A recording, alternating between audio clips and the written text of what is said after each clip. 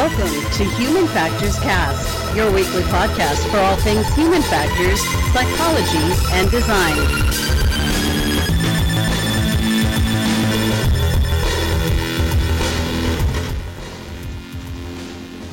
I have sounds. Yep, we're all good. All right. Hey, everyone. It's episode 197. Today is March 11th, 2021. This is Human Factors Cast. I am your host, Nick Rome. I'm joined today by Mr. Blake Arnstorff. Howdy, howdy. How's everybody doing across the World Wide Web? Across this World Wide Web. Blake, I'm good. We got a story that Blake is like bursting at the seams to talk about today. We're going to be talking about fighting wildfires using better data through this company called Cornea. And just for everyone's awareness, we have a programming note here. We've been pretty cryptic on social media lately. There is some cryptic tweets about 4/1. It's April 1st. It's not a big joke or anything. There's something coming, and if you do some math, you'll understand. This is episode 197. April 1st is in 3 weeks. Just kind of put two and two together. Anyway, we're really excited about all that. More info to come. We are starting to stream across more platforms, so if you're listening to this and want to watch us or hang out with us, we actually have several platforms in which you can do that and chat with us, and we're trying to implement that kind of live element to the show. So if there's any chats that come out here, we can bring those into the show. Would love to hear from you. So with that, Blake, I got to know what's going on in your world, because it's been a couple weeks. We had Frank on the show last week, and what's going on with you, man? That's right, man. I totally forgot that I had missed last week, so this is good to be back then. Man, it's been a kind of insane week. You've blown my mind by the fact that in 3 weeks it's April, on top of in 3 weeks we'll have done 200 episodes of Human Factors Cast. I know there's bonus episodes that are over that, but that's nuts. That's so much. But anyway, yeah. I mean, not a whole lot's been going on. I definitely had a strange interaction, basically with myself, while listening to a podcast. A little bit of star shock, if you will. Oh, that's weird. So I can't remember how long I've been listening to this podcast, but it's about drumming, because that's where I'm spending a lot of my personal time. And it's got these two hosts that are really big in the drum kind of teaching world, right? And so I'm a part of their Patreon, which has been fun to be a part of their community and things like that. But a perk of that is being able to ask questions of people on the podcast and get them to answer it. And so I found myself in the kitchen the other week and dropped my phone as they said my name hilariously correct and read out a question of mine on their podcast. And it was one of those moments where I was like, man, I've seen these guys all over the internet. I've even interacted with them in Zoom calls, but it still kind of blew my mind. And then it kind of made me think back to people who have reached out to me on LinkedIn and been surprised that I would reply, or surprised that I would, give them my phone number or email address so that we could set up a time to actually chat, because sometimes through text or whatever, it's not as good as kind of like talking in person or working ideas out in your head. So it was one of those things where I wanted to make sure that if people enjoy the show and they feel hesitant to reach out to myself, and I'm assuming, Nick, you feel the same way, that I hope that you do reach out to us. Because one of my favorite parts of doing this podcast is the interaction with the community outside of what we do, and getting questions. Like, for instance, last week I got a question about a program that somebody was looking into that I had been a part of in my past. And so it was awesome to banter back and forth about that kind of stuff. But I don't know. I want people to feel like they can always approach you and I know right now we're not having conferences, and so people can't see us in person. But please feel free to reach out to us through Slack, through Patreon if you're on the Patreon and subscribe with us, or through LinkedIn or any of the social media outlets. Because I think I say this for both of us. We want to be here to support the Human Factors community or the UX design community as it's needed. Because I think Nick and I have a lot of interesting experience and different backgrounds, and can just want to kind of pay it forward, if you will. So yeah, thanks for mentioning that, Blake. Because I mean, like I said, we're trying to expand our community and have that live aspect of it, but really it is just trying to form more connections with all of you, because one of the unspoken kind of tenets of the show is to make human factors accessible to not just not just other people in Human Factors, but to everybody, right? We want to make it fun. We want to make it entertaining, and we don't want to hide it behind language that is gatekeeping in any way. So thank you for bringing that up, Blake. Any other last things with that? No, that's kind of it. It's just I want to make sure that as we continue to kind of grow, because obviously we're trying to push the envelope in a bunch of different directions, that we kind of still are staying true to what we started with, right? Which is just get Human Factors knowledge out there and like form a small community of people that we can interact with and help kind of answer questions, grow their career, whatever it may be. Yeah, for sure. Well, man, I got to say, I have in addition to the community, there's some secrets I've been keeping from our community, and it hurts because I'm really excited to talk about all of it. We talked about it just before the show. It's good news. It's good news. It's a happy surprise. So hopefully, you all will join us for that surprise. Like I said, there's some cryptic tweets or some cryptic posts out there about, what is it, April 1st. So, that might be a day to tune into the podcast. We don't know. We don't know for sure, but anyway, it's there. Could be a good one.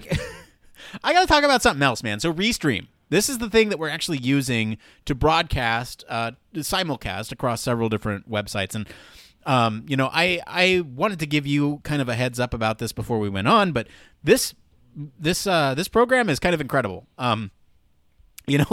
So if any of you are thinking about streaming, or if you are thinking about finding a way to reach several different audiences at one time, Restream is a fantastic tool. And so we're actually on the free tier right now, and the only real bad thing about it is that it has, a watermark. But whatever, we're using their software, and that's fair. Could they be also, worse, right? In the description, I think they say it's powered by Restream or whatever too, and that's fine. The ease of use that you get, I want to talk about the human factors of this thing, because this is amazing. So, you can select several different sources. I think on the free version, you can have up to 6 people on it, right? So right now we have you and me, and we have my shared desktop, although it's not live right now, so people can see you and I. And you can select a couple different, ways of displaying, right? So now we're close up, and then you can have, potentially another split here if let's say I wanted to be the main focus, or Blake wanted to be the main focus. Yeah. So, I mean, there's different ways of displaying this information, and it's actually really quite cool and super easy to use. You can also change some of the, captions at the bottom, and it looks really professional, right? We have stream starting soon here. I know this is kind of boring to listen to if you're on the audio version, but my point here with all this is that there's a lot of ways to manipulate this information very easily, and to reach a lot of people very easily, because you're across multiple audiences. So this is a really cool tool, man. I was kind of blown away with the ease of use, because pulling back the curtain here behind the scenes, you, Blake, had actually set up an OBS, which remind me what that stands for. But OBS it's just open broadcast software. And I think I had done it through Streamlabs, so it was even more complex, I guess. Yeah, so we had set up a Streamlabs thing behind the scenes, and what happened last week was that Blake had something come up. He couldn't attend the show, so I had Frank sub in for him, and special shout out to Frank. Thank you. That was a great episode. And what happened then was, oh no, I don't have all the OBS materials, and so I need to rapidly figure out how I can do this, because we did want to slowly, kind of permeate into other media. So last week was, I think, the first week that we were on Twitch. This is the first week that we're on Twitter, and it allows you to do that. We're trying each scale, we're trying to scale up weekly, and it's kind of interesting. So it'll allow you to change all the titles and everything all at once. You can do all that without having to go into each. It's a ton of fun to use, and I'm actually really happy with it. It actually brings in all the chat and consolidates them from all this stuff. It allows you to actually show things on the, if anyone were to chat, that we could actually show their comment on the stream. It's so cool. It has a lot of tools. We'll put a link to it below, or it will put a link for us, I think. Yeah, I'll let you know. It'll let you know we're using it. But I just wanted to give them a shout out. It's a super easy to use stream, and they have like a couple fantastic built-in tools, like being able to specify what theme you want. And for the folks that are actually watching right now, they're being treated to this stuff actually changing live in the moment.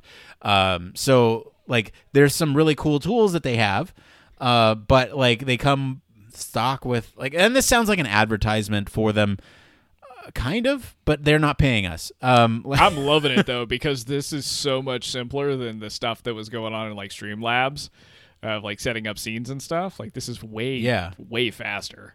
It's pretty cool. It's pretty flexible, and highly recommend for anyone who wants to get into that streaming game. Like we're here, we're just kind of figuring this out for the first time.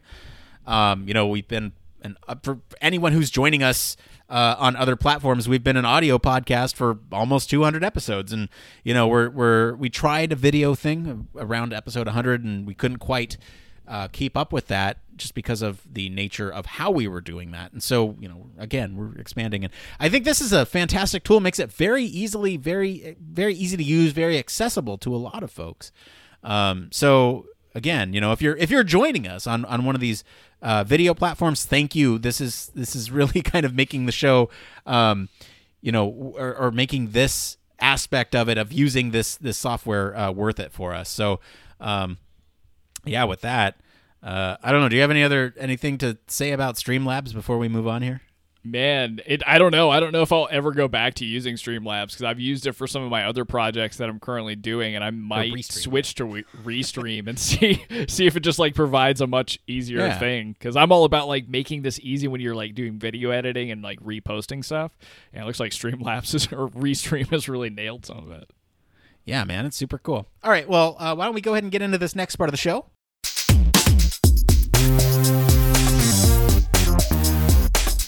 Yes, this is the part of the show all about Human Factors news. This is where we talk about everything related to the field of human factors. This could be anything. This could be medical, transportation, security, robotics, AI, you name it. As long as it relates to the field of human factors, it is fair game for Blake and myself to sit here and talk about on the show. Blake, what do we have up first this week? All right, so up first this week, we're talking about the application of human factors in firefighting. So it looks like wildfires in the American West have particularly been acute in the past years in states like California, mostly due to hotter conditions driven by climate change, decaying grid infrastructure that can lead to sparks and tinderboxes of trees and foliage ripe for conflagration. So after years of bruising firefighters, some startups have been exploring how to improve the firefighter response. Cornea is one of those startups. And so Cornea's idea is to meld geographical, weather, and historical fire data into a machine learning model that can augment frontline firefighters with better guidance on where to push forward and when to retreat in the midst of a blaze. The startup has two main products that it's pushing forward, and that they're looking to launch later in this year. So the first product really is focused around delivering better situational awareness around a subject known as suppression difficulty index. So for instance, a particular location could have wind or water conditions that might accelerate a fire and endanger responders if they're not actually careful. And the other product is much more focused on what's called potential control lines. So these are locations where a fire break or other action could potentially push the fire backwards.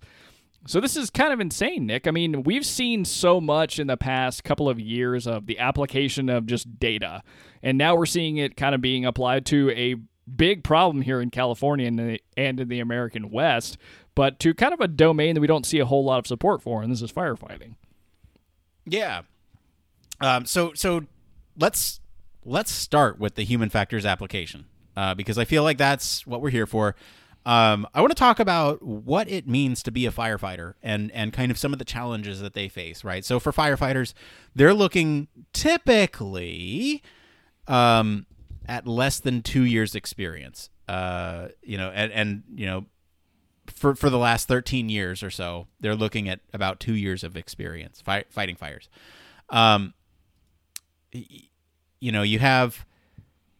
You're wearing, as a firefighter, you're wearing so many hats, trying to multitask, trying to do all these tasks, and there's poorly defined leadership. I mean, obviously there's a chief, but in these situations, there's a lot going on. And so people kind of just need to take it up upon themselves to get something done because lives are on the line. You have, you basically have this close calls, near misses on the job with some of these structures that are burning. They have to make these mental workloads happen really fast. And so there's a lot of stuff that's going on, right? You have, escape routes and planning those escape routes in buildings. You have a lot of stuff going on here. So let's break down what Cornea is doing. So they are, they're bringing forward this system. There's two products that Blake mentioned here that they are trying to push, right? There's the suppression difficulty index and the potential control line. So those are the two, right? Yeah, those are the two big flagship pieces of which they're, integrating data into their machine learning model and basically spitting out things that a firefighter could use in real time. So both of these look at, like you said, kind of your suppression difficulty index and then potential control lines. And I think this is a good place to, again, think about it from the human factors perspective and why something like this is so important for integration into firefighters' kind of toolkit that they have out in the field. Is much like in the military domain, here you've got a dynamic situation that's unfolding, and the predictability it exists, but oftentimes there's a lot of things that can change while you're in the field, and you could have a fire completely consume your entire group of firefighters out there, or have conditions change so quickly that you have to make a different escape route, if you will. So being able to apply data in situations where you may have a leg up in this case, and you're not, relying on only somebody maybe flying overhead to give you any kind of information. So I think these kind of products hopefully will get continually integrated into, I would imagine, some of the stuff that firefighters either take with them as part of their kit, or thinking really futuristically, if this was starting to be built into some of the things they have to wear, kind of like if you could think of, integrating Microsoft HoloLens into the face gear they would have to wear to be able to see this stuff in real time. Yeah, let's talk about what they use today, right? We talked a little about some of the challenges they experience today. Let's talk about what they use today. Right now, they're using paper maps and markers. And yeah, right? So it's just because they need to have this stuff available to them, because, if it doesn't break right at the time, when you can't have things break, then you need that stuff available to you. So basically, the way this is going to help Cornea, their products is going to help them in the field is, kind of have a larger impact on some of these fire operation centers where some of these strategic decisions get made. Right, a lot of these, if you think about firefighting, it's probably a lot like command and control. You have the decision centers. The operation centers where they're making these big decisions, where they're sending in planes that are doing drops. Then they're also kind of giving firefighters that top-down perspective of what's going on in terms of a system with the fire. Do they need to move out of the way? Do they need to sort of do a controlled burn ahead of the line so that way it doesn't continue on in a certain direction? What way is the wind blowing? That's what the operation center is doing. And so what Cornea is doing is they're bringing all this information into those data centers, and that will help them invest some of these firefighting resources. Absolutely, yeah. And man, could you imagine trying to work in a dynamic environment like this, where you basically have to rely on things going wrong for your company to grow and understand the market a little bit better? Because it's not something as straightforward as you can go test a bunch of this stuff out any time of year. You almost have to be pulling data from specific events and then hoping it can be, refactored inside of their algorithm to provide, useful data in the moment for seasons like this where we experience a lot of fires. So as a company that's growing from the very beginning, that's a pretty intense challenge, and you would have to really take a pretty serious systems approach to understand how to tackle the problems they are. Yeah, I mean, there's like what you said, a company like this who really strives to have this data ready and available for emergency situations, I think there's two things here. Let's talk about them. So one is, what data do they have ahead of time, or what data can they pull and test effectively right now? And that's the suppression difficulty index, right? So we're talking about, you can, all you need really for that is an input of where a fire is. And it pulls data from things like water conditions, or like wind or humidity, that type of thing. And it will tell you basically how likely, where it kind of maps where the fire could go, or dangerous zones when fighting a fire within a specific geographic location, right? So if you're in a hill, if you're right up next to a hill, and there's like a lake or something right before it hits that hill, well, then it's unlikely that it's going to jump over onto the hill and burn up, So that's one thing, and that's information that they have already. All they need is the placement of a fire. So that type of information already included in the system. Then you also have the potential control lines, and this is where I think this is much more reactive to a situation depending on the live updates of a fire. And they could do simulations to try to account for this, but I think, that they have some of this. This is kind of like that controlled burn that I was talking about, where you have this type of data would indicate to you where you're going to have the most success. Or at least that's how I'm understanding it. Is that how you're understanding it, Blake? Yeah, I mean, that's basically what I'm getting from what they provided here. Unfortunately, I know very little about how these things are fought, which makes me want to dive into it, because it seems like there's a lot going on in terms of the data you need to take in as you go into a situation like this. But yeah, I mean, your description makes a lot of sense. Yeah, and you did bring up that challenge, right? That they are sort of reliant on this emergency data. And so you can test and simulate, but until you actually have a disaster occur, that is when they're going to get that real world data that they can act on, right? Yeah. One interesting point that's brought up throughout this article too is thinking about your end user. So if we rewind a few minutes ago, I was talking about like, oh, how cool would it be if you stuck the stuff inside of a HoloLens and you integrated that into their actual suits and stuff like that. But I think one thing to consider that me getting, far outside the box did not take into account is who's the actual end user and how are they used to operating, and is an overburden of technology going to help or hinder them in this kind of case, where it seems like a lot of the end users they've talked to, they would rather just, okay, great, this is awesome that you can crunch all of this data and make it useful for us, but I just want something that's going to be very simple for me to interact with. And in this case, it seems like at least some of the managing partners from Cornea are saying that actually ends up being a PDF for most firefighters. That's all they really want. It's just something they can take in, remember, and then use in the moment. Like you said, I mean, they're doing a lot of this stuff with just paper maps and markers. So I could only imagine, like, if you don't want to add a bunch of extra hull to the gear you have to use, this is an awesome way to go. Yeah, and I think the more, I think the primary focus is on those operation centers.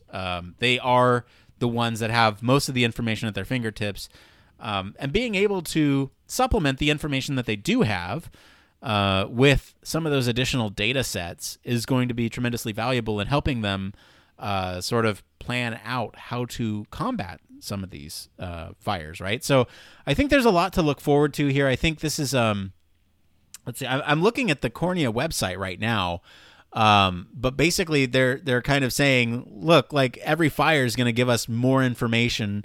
We're going to learn from it. We're going to apply it in different ways that we didn't before. So, I mean, that's already right there just a great way to think about things, and it goes back to that whole issue of we need disastrous data to prevent disasters in the future. I don't know.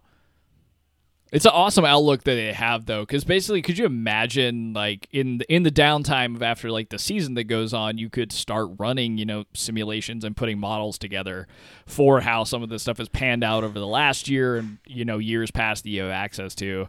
So I think this is one of those cases where watching machine learning grow and get more sophisticated as it kind of gets better data will be really beneficial to your end operator. And I think this may be one of those times where we're marking, how things are done now and how they're going to evolve in 10 years will be completely different. And maybe we'll be able to handle fires in a much different kind of way than we have in the past, just based off the data, which is nuts.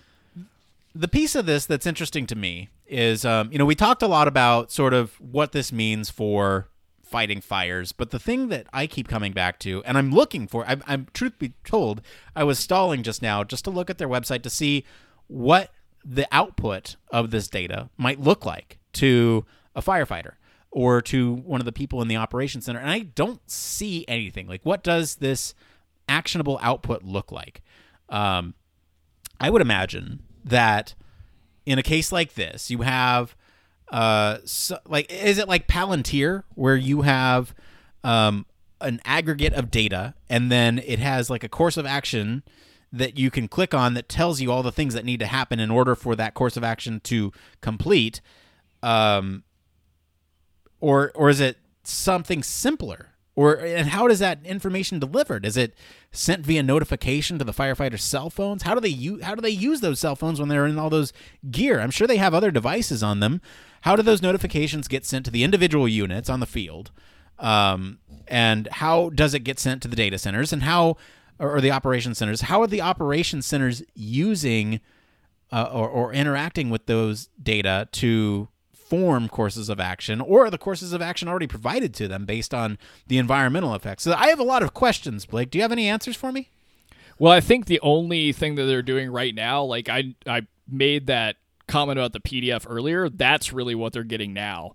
I mean, they're just providing a distilled version of what this kind of software can do in a, basically almost like if you could think of it as a briefing before you go into a hard situation. I'm assuming they still have contact with either comms or whatever, but it seems like it's at a very early stage where, as you've kind of now brought up, there's more peripheral technology that's going to have to be added to make this more of a real-time feel. I think this is, at this point for this startup and its funding, it's just really, they're focused on the algorithmic output and making sure it's usable. But in terms of what it's going to end up at the end of the day, or what, in 5 or 6 years or in 5 or 6 months, even in the startup world, will end up being Cornia's end product, I think that's just still in definition stage. So what I'm saying here is that Cornia is going to need human factors engineers, UX design people to figure out this solution, because a lot of that is ultimately going to impact how effective this type of data is, right? You can have all the data in the world, but how it's delivered to the operator and how it's delivered to the people on the ground, that's going to determine... My lights just went off. That's going to determine kind of how effective that software is. Any other last comments on this one, Blake? No, this was a really great one. I'm glad that the Patreons kind of picked this one out for us. It was fun to see an application in a space that we don't often talk about, and for it to just basically be machine learning and the impact of data was kind of insane. Yeah, I agree. All right, well, we're going to take a quick break, and we'll be back we'll be back right after this. How about that? Human Factors Cast strives to bring you the best in human factors chatter every week. We pack news, interviews, reviews, and overall fun conversations into each and every product that we put our seal of approval on. But we can't do it without you. You see, the Human Factors Cast network is 100% listener supported. All the funds that go into running this show come from the listeners. That's why we're giving back to our supporters on Patreon, now more than ever. Pledges start at just $1 per month and include rewards like 24/7 access to our exclusive Human Factors Cast Slack channel, personalized professional reviews, and Human Factors Cast Infinite, a Patreon-only podcast where the topic is human factors, etc. We're always updating our rewards, so stop by patreon.com/humanfactorscast to see what support level may be right for you. Thank you all, and remember, It depends. Hey, we're back, and my lights keep going off. I think my son has the controller in the other room. So That's awesome. No, it's not. It's annoying. Oh, it's hilarious. I love it. So Patreon, that's a thing that we do. We have a Patreon. You can help support us over there if you have the financial means to do so. In kind of return for supporting us financially, we have a couple things for you. We do have another podcast that we do called Human Factors Minute. Man, I look like a vampire right now. You do. I'm terrified.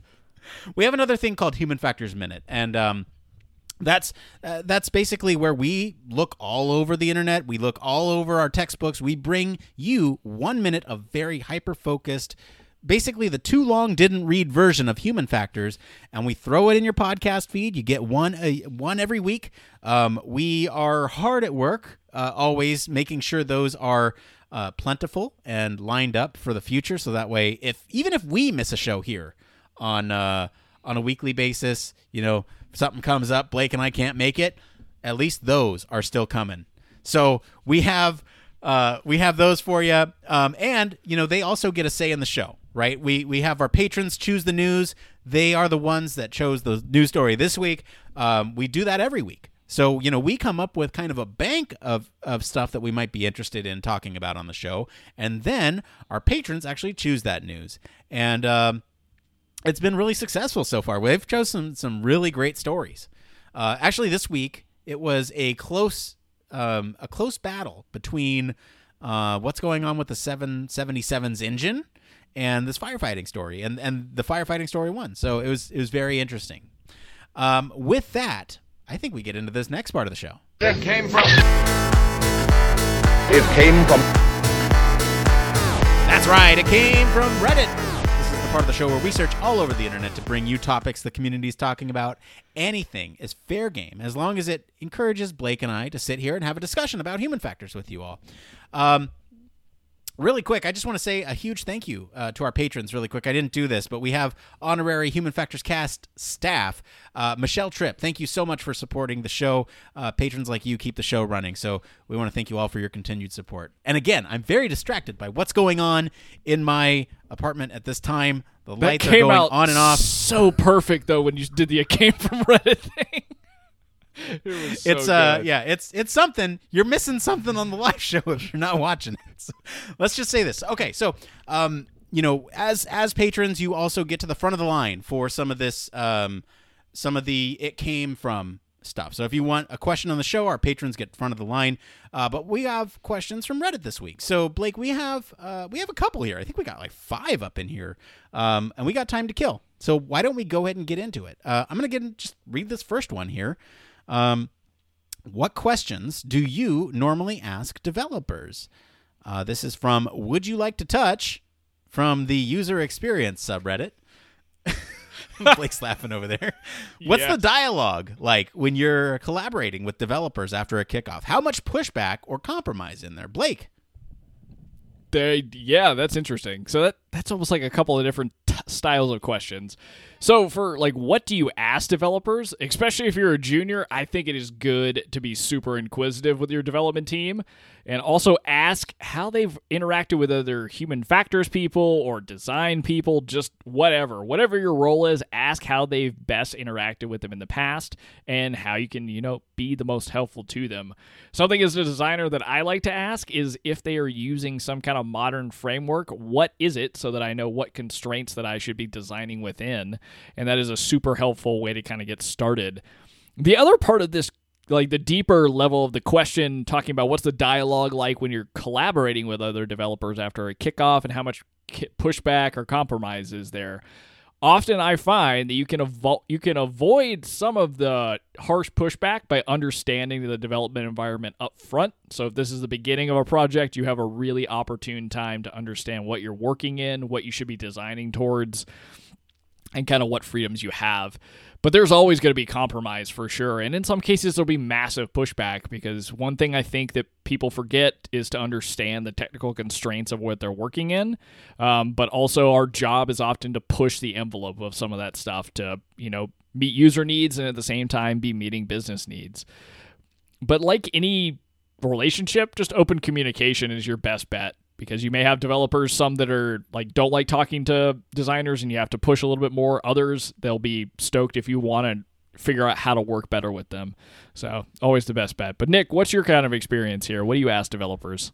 Yeah, that's interesting. So I think my relationship with developers is always very much understanding those constraints, like you mentioned, right? Understand the constraints of what they're coding in or what the program is built in, or basically understanding what's possible, right? That's the biggest thing for me, is so that way when I do get user feedback, I can look at this situation. I can go, okay, well, they need X, Y, and Z, but I know the ideal situation couldn't happen because of limitations with technology or the framework that they're using. And so I'm going to work with the developer to try to get as close as we could. What's, like it's that whole picking your battles.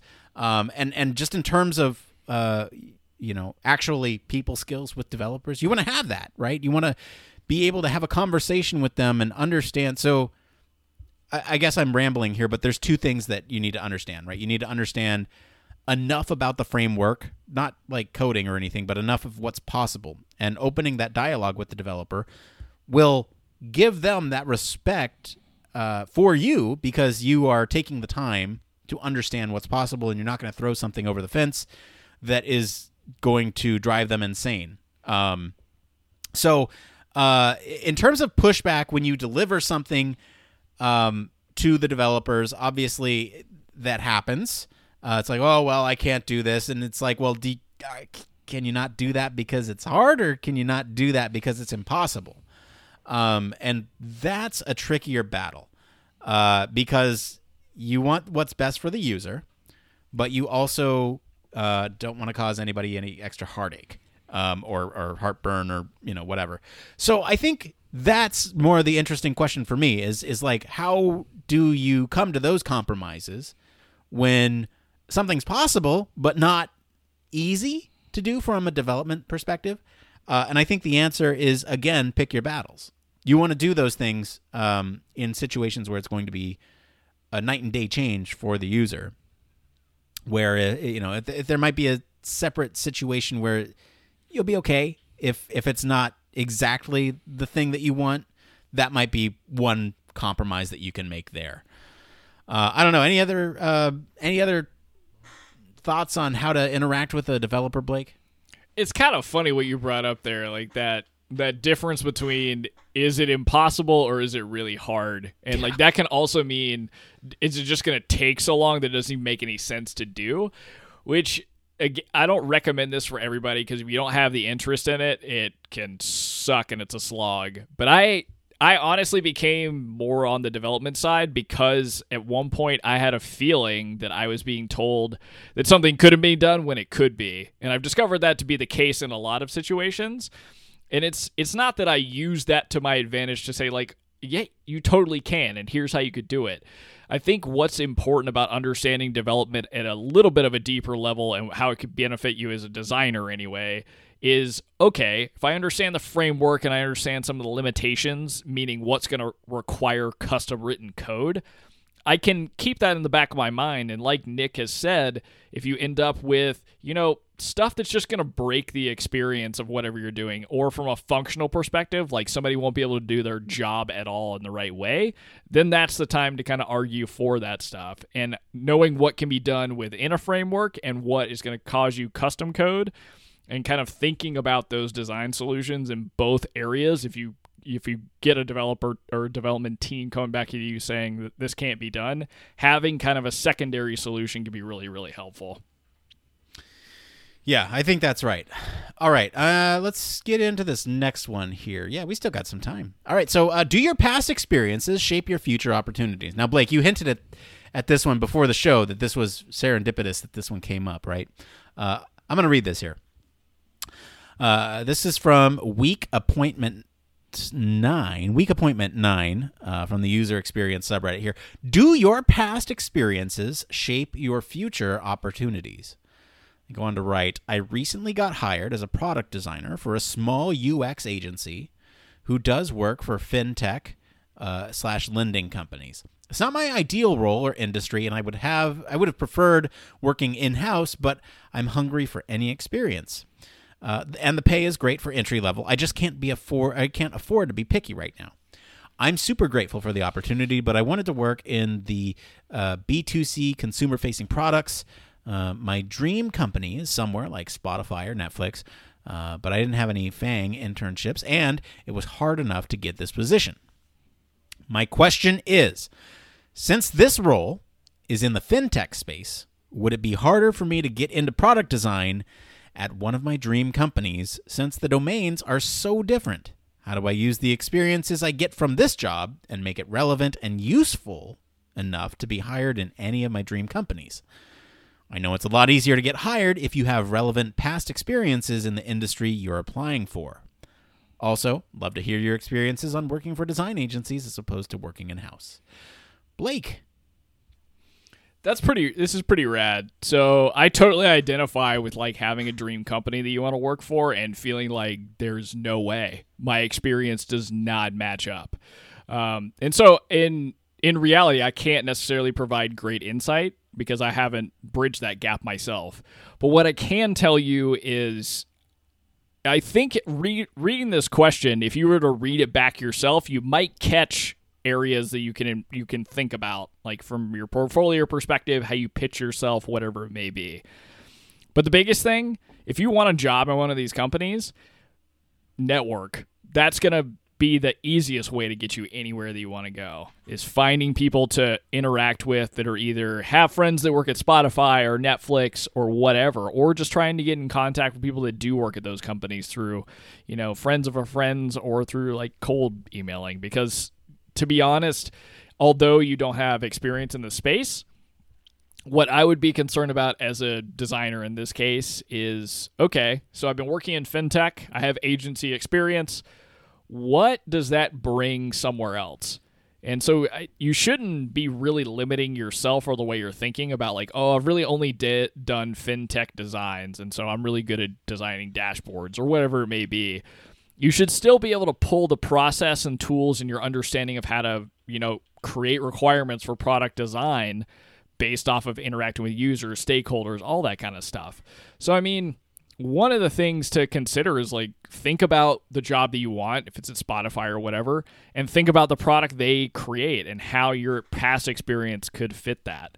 And you can always do like fictional case study type things to show your interest in a product and how you would tackle kind of the problem solving behind it. So I totally get the point, and I'm sure it's valid, right?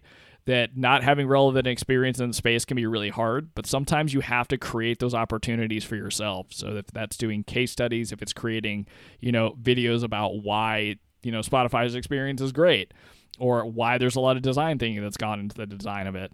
There's just a lot of different ways you can use your current experience and expertise, it sounds like, to help you leverage that next job that you want. Yeah, I think that's mostly right. I think Here's my thoughts on this. So yes, past experiences shape future opportunities, but not in the way that you're thinking. In my experience, it's less been about the experience that you get on a job and your skill set and that type of thing. It's more of the people that you know in the domain that you're currently working in, right? So let's say you work in the defense industry. You'll know people in that industry who could get you a job somewhere else. And that's going to be an easier transition for you because you're already familiar with the domain. You don't have to relearn everything. And, that's kind of the skill set piece of this. But knowing the people in that industry is going to help you get into another job in that industry. Likewise, if you're like in the gaming industry, moving from one company to another is going to be a very easy transition because someone probably, got a job somewhere else and you know them and you can ask them for a job and get it there. It might be a different story if perhaps, you don't know somebody in that industry. And that's where, what Blake was saying, you can blindly reach out to somebody, but it might not be as easy as you might think to reach out to somebody. There's a lot of people who will just ignore things on LinkedIn. Blake is kind of the exception here. he will happily sit and chat your ear off about professional development all day. But absolutely, I mean, I've made like my own side career out of that, so it is what it is. So I mean, like that's kind of my perspective there, right? Like, yes, it will, but only because of the people that you know, and the industry that you're in is likely to contain those same people. And that's the benefit of going to conferences like HFES or any of the UX conferences. Is you go and you make those connections and you say, hey, I've always wanted to work for Spotify. That'd be awesome. I just so happen to work for Spotify. And then you make that connection and you keep up with them. It's kind of a game that you have to play if you want to break out of your industry and into another one. It's not impossible, but it's hard. And that's kind of where I land. And I don't want to be like a downer over here because it's completely possible. It's just a matter of how much effort do you go into doing it, because that transition might be more effortless if you're within the same industry. Oh, yeah? Absolutely. Yeah, I mean, you're going to have to put in the work, and it's going to be a lot of work to swap industries, but I don't know. I think it's more possible, and I just caution people to be too worried about that they wouldn't be able to hack it in another position in another industry or domain, because I think you can. There's things you would have to learn, but I don't know. I'm a big proponent of if it's human factors, if it's design, even in the little experience I have in development, it's figuring out how to apply what you already know to a new problem. Yeah, good. All right. Looks like we got time for maybe two more. So why don't we take this next one here? So I am going to I'm going to skip this one. We're going to go to the next one here. This is the one that you wanted to talk about. Never mind. We're going to talk about this one. All right. This one's from the Human Factors subreddit. This is from Montress, and this is Human Factors Integration with AI, Artificial Intelligence. I'm a psychology student and am very new to human factors. How can human factors help in artificial intelligence? Can I have some articles or examples? Blake, you did some special research on this one. Yeah, okay, so usually I'm facetious about this, but this time I am not being quite earnest. So this is an area that I know nothing about, but I find very, very interesting. The whole idea of AI versus general AI, and when we get to either one, it blows my mind. And so, like you, I do not really know that much about AI from a human factors perspective, and I can kind of speculate because I've been working as a human factors engineer for a long time, and I've gone through programs for it, but I can speculate on areas of research, right? Or ways that human factors could impact the design of AI or how people interact with it. But literally from Googling just human factors impact on AI design, I got so much awesome stuff. Like there's one like ResearchGate article that actually breaks down the kind of like how AI and machine learning research itself and human factors research can coincide, and it breaks it down really, really well. So the paper is called "Integrating Human Factors in Artificial Intelligence in the Development of Human-Machine Cooperation," which for a lot of people that don't know, definitely in grad school and in like traditional human factors, telepresence and that kind of stuff was really what I was excited about. So this is kind of taking that and putting it on steroids. But I definitely encourage like just seeing what's out there, because surprisingly stuff on ResearchGate was actually available in the full article, and you could read through the entire thing on the website. Yeah. So Google it up, see what you find. And if you find something interesting and you happen to hear this, please share it with the Human Factors Cast Slack, because I would love to learn more about AI and its applications. Yeah, I think generally, right? I again know nothing about artificial intelligence in the field, but I think generally there's plenty of ways that human factors can help with artificial intelligence, especially automated artificial intelligence systems. And we talked a little bit about this during office hours early this week. For anyone unaware, we're doing office hours on Twitch now. So, I sat down and did kind of dug through some of the articles that we might pull up on the show.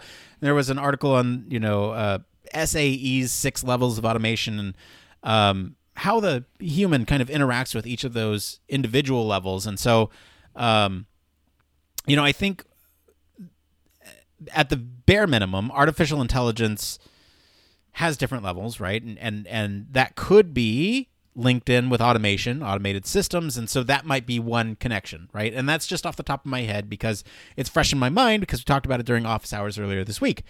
And so, that's one immediate application that comes to mind. There are plenty of others. Blake mentioned that article. We'll post it in the show notes for you so that way you have it available. I think, this is a thing that Blake and I say all the time, but like just Google it. And like it's absolutely true. Although we understand that, like, if you're new to the field, you might not understand what is a good source and what isn't, and so that question's not so, or that answer is not so cut and dry, really. So just Google it is kind of the bottom line. Absolutely. Look for stuff like Google Scholar Hits and anything like a ResearchGate or any pub that'll let you get as far as you can before you hit a paywall, and that's probably a good resource for you. And if you're still in school, you may have access to more of these periodicals than like people who don't have memberships. So definitely kind of be mindful of the stuff you have access to through schooling if you're still there. Yeah, that's great feedback there, Blake. I think I might still have access to one of mine, but I'm not sure. It's been forever. Nice, very cool. All right, let's get through these ones. So this next one here is from, this one's called, Do You Work Alone on Your Project or with Other Designers? This is from AutoCat on the User Experience subreddit. I'm curious what the norm is out there. So we're talking about norms here. Yeah, norms, I think I'm going to say it. It depends. No, don't do it. It does. It definitely depends. My experience has been that I've often worked as a sole designer. I don't think that should be the norm. I think that it is better to have a diverse set of perspectives to help you kind of work through harder problems from a design perspective, and you having different levels of experience along a project. Of course, like, it really comes down to what's afforded and what's kind of able to be funded on a project. But my norm is single designer. I think more of the norm out there tends to be multi-designer, but I don't really know. Nick, from your perspective, what are you seeing as norms, or what have you experienced as your own personal norms? Damn it, Blake! It depends. Yeah, and the thing it does is on scale and scope of the project. In terms of scale, if you have a large project, that's backed by a corporation, the likelihood that you will have a design team that you work with. And they'll have, someone that's working on UI elements, and someone that's working on interaction, and someone that's working on prototyping, someone that's managing it all, and someone that's doing user research. You'll have something like that. Then you have sort of the smaller teams, let's say, maybe a small website or something where you might have one designer that you're interacting with. And that's fine too. Just understand that they can't do everything unless they're a unicorn. And so, just take extra care to make sure that what you give them is enough for them to do their job, but not so much that it's like, hey, you gotta build out this icon to be so perfect. Just use something that exists. It doesn't. That's not that right now. No, don't worry about that. So that's kind of the norm, is that the larger the project, the bigger the team. The smaller the project, the smaller the team, and maybe one designer. That's kind of what I've experienced. All right, one more. Let's do it. All right, one more. Here we go. Does it make sense to include an abstract project in my portfolio, or in anyone's for that matter? This is from The Way the Cookie Crumbles on the Human Factors subreddit. So we got some Human Factors subreddit in here today, and I love it. Loving it. Reason why we haven't been covering Human Factors covered in our pre-show. Go check that out. Yeah, there you go. So they go on to write, for background, I am going to design, research, and human factors jobs eventually. Starting a master's program soon. I took an extension industrial design course on color and material.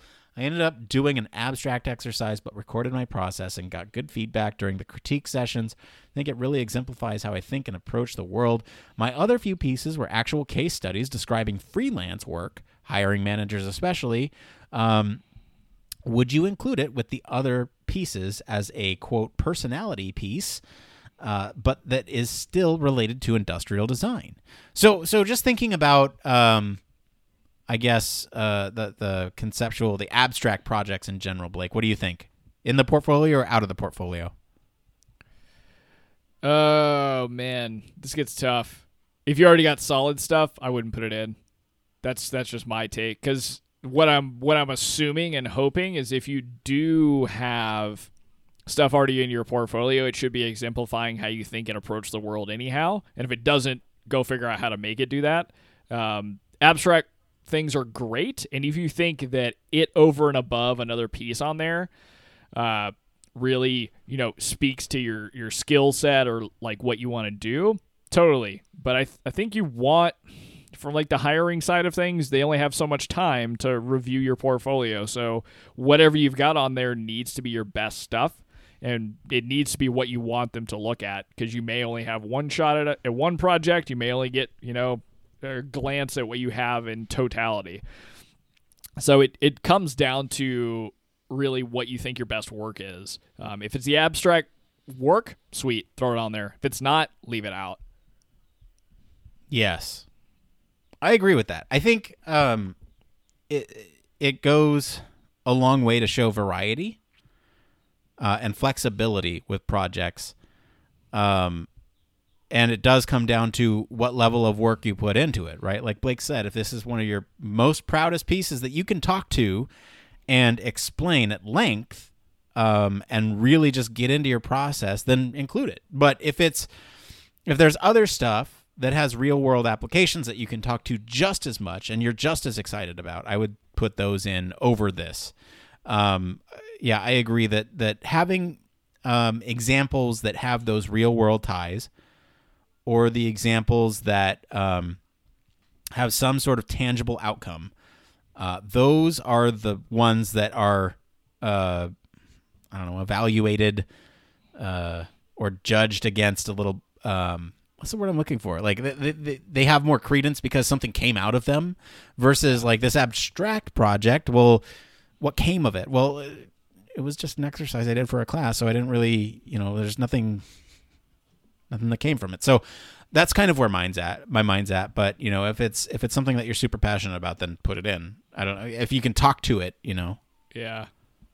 To give like a real world example that's happened multiple times for me, this is related to my experience working with a UX bootcamp called Design Lab, where I help people put together their portfolio pieces in which they have the capability to do projects that are put together as a part of a curriculum, or go outside of the curriculum and work with other companies or friends to develop, websites or applications. I always push for my students to go and work with, a family member or a friend that has a business, or go find a nonprofit, because you can end up with a tangible product that's out there in the world. I can't tell you the amount of times that awesome designers and great thinkers have gotten through interviews at big companies and like, hey, your stuff is great, but I want to see something that's deployed. And if you've only kind of like followed the structured curriculum, or only are showing kind of like abstract case studies or thought experiments, it can lose you the opportunity over somebody else who has like a website that's out there or whatever it may be. So again, it's considering how you can speak to these things. Like if you could tell me an awesome, compelling story about why this abstract prop or abstract thing that you did is meaningful, that could change the game entirely. But I think from like a playing the numbers standpoint, most hiring managers are going to ask to see if there's something that's out there in the world and the impact that you had. Yeah, I agree. All right, let's get out of here. If you're watching, stick around. We have a post show. For everyone else, let us know what you guys think of the news story this week. You can join us or join the discussion on our Slack, or like I said, we're streaming now, so you can chat with us there. Follow us all over our social channels at H Factors Podcast.